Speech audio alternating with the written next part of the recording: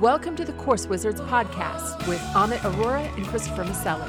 Get ready to discover the latest tools and tips on how to create, teach, and market your online training course. Now here's your hosts, Amit and Chris. Hey, Course Wizards, it's Christopher Maselli and Amit Arora, and we're here today hosting the Course Wizards podcast, and we're so glad you joined us. How are you doing today, Amit? I'm excellent, Chris. How are you?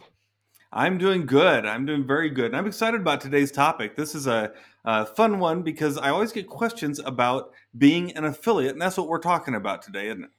Yes, today's topic is how to become an affiliate the right way.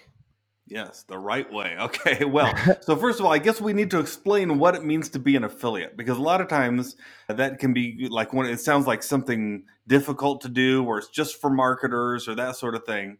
But basically, an affiliate is when you say, I'm going to promote someone else's product, and in doing so, if anyone were to purchase that product, then I get a little kickback from that sale. That's really all it is. And it's very easy to do it. You just find the person's product online and they usually have an affiliate sign up. The most common version of this is like with Amazon products. You can become an affiliate for Amazon and then get special links to Amazon products so that when someone clicks on that link, you get a few pennies from each sale.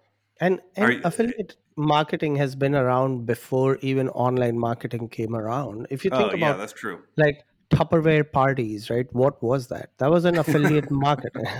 Yeah. Or any of those get-togethers where you would go sit and hear people talk at the end of which they would pitch you to buy something. It was people promoting other people's products in its simplest sense, and you've seen it when you sign up for certain apps.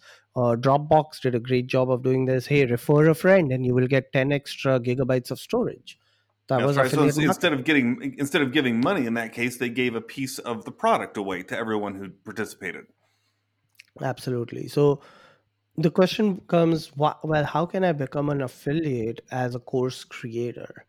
And the answer is, it's always good to have multiple sources of income. And as a course creator, think about one, who are your best affiliates? It's your students, right? So you can give them a That's right. kickback and say, hey, if you promote my course or you don't even have to use the word promote. It's all about how you put it to your students. You can say, hey, if you guys want to earn some discounts on these courses, if you refer a friend and that friend joins, you will get a 10% discount on the course that you purchased and any future purchases. That way you can build an army of affiliates. I feel like just the word affiliate has a negative connotation in a lot of people's head, but it's really people who stand behind your product, who trust your product, and are willing to promote it for an extra commission because they love it so much that they talk about it all the time. Yeah, so you bring up a good point because there's really two ways to look at affiliations, right? One are other people's products that you want to promote to your students or to people who find your material online. And then there are your products that you want to get affiliates for so that they can push your products online, right? So affiliation goes both ways. You can become an affiliate of someone else's product or ask people to become affiliates of yours. But now why would you as a course creator want to be an affiliate of someone else's product, Amit? Yeah, so again, a lot of reasons, but obviously money. Money comes to the top. Why would I want to promote someone else's product? Maybe they have a product that is similar to mine. So say I am selling a course on yoga and you have a course, Chris, on goat yoga. So they are not the exact same products, but they kind of go hand in hand. That's why I would want to affiliate with you instead of creating all of that content myself. Or maybe I'm in a field where there are so many different sub niches that I can't possibly master all of them. So let's say I'm in the field of online ads, but online ad has YouTube ads, Google ads, Facebook ads, all these different ads. I cannot possibly master all those different platforms. So I might be good at Facebook ads, but you might be good at Google ads. So I can use each other's audiences or each other's students to say, hey, you just took my course on Facebook ads. Here's what Chris has. Chris has Google ads. Most likely you also want to promote your products and services on Google. So why don't you go and check out his course? And then when they buy that, I get a commission for that sale. Yeah, you're really talking about affiliate partnerships there, aren't you? Where you're saying, okay, I like your product. I'd like to promote your product to the people who listen to me, and I'd like you to do the same with my product to the people who listen to you. And together we will share some of those sales. Now, what I was referring to is just being an affiliate for certain products and things online. For instance, on my writing courses, there are several books that I recommend that the students read because I think they're great books for people who want to become full time authors. Those books are not books I want to reteach or that I'm going to write myself or anything. So I become an affiliate for those books so that when someone goes ahead and purchases one of those books I recommend, I get a little kickback for it. And so you can do that with products too. Maybe there's a certain software you want to recommend. We have that happen all the time, don't we, Amit, as podcast creators? People say, well, what kind of microphone do you use?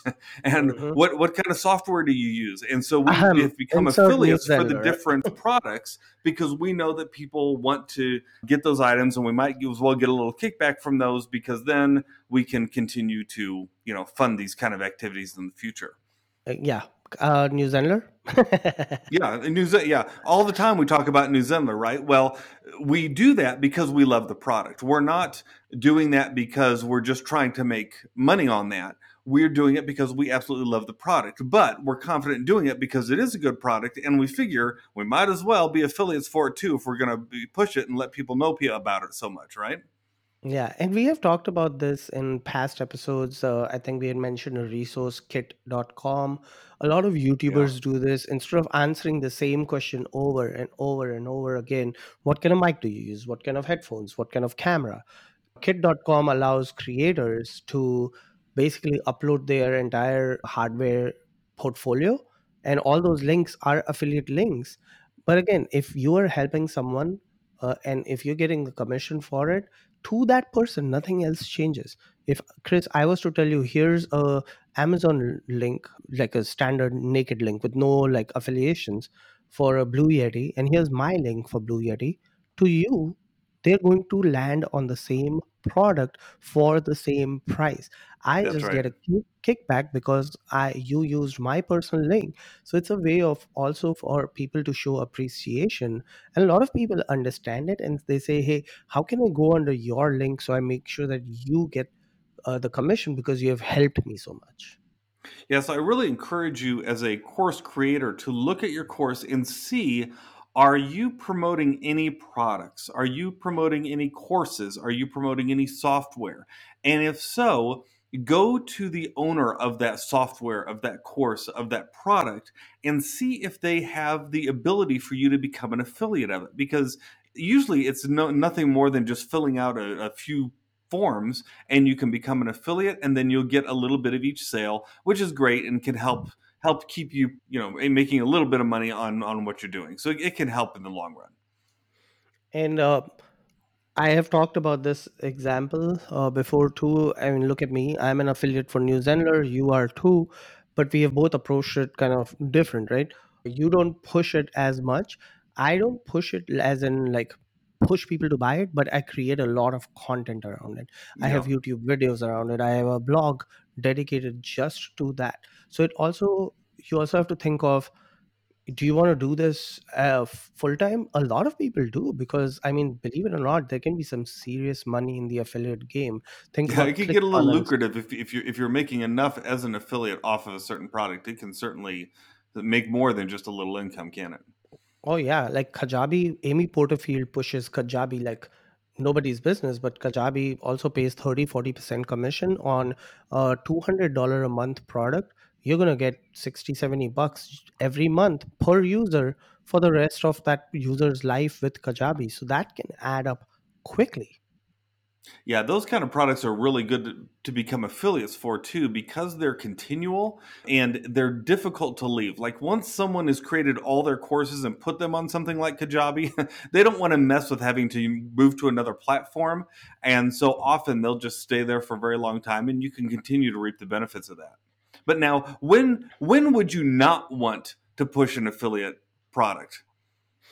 If the affiliate is either like dicey or too pushy or not promising or not delivering on their promises of what their product or service can do, that's when you're going to kind of back off. So just basically common sense. Don't attach your name to a subpar product that's going to spoil your reputation in the market.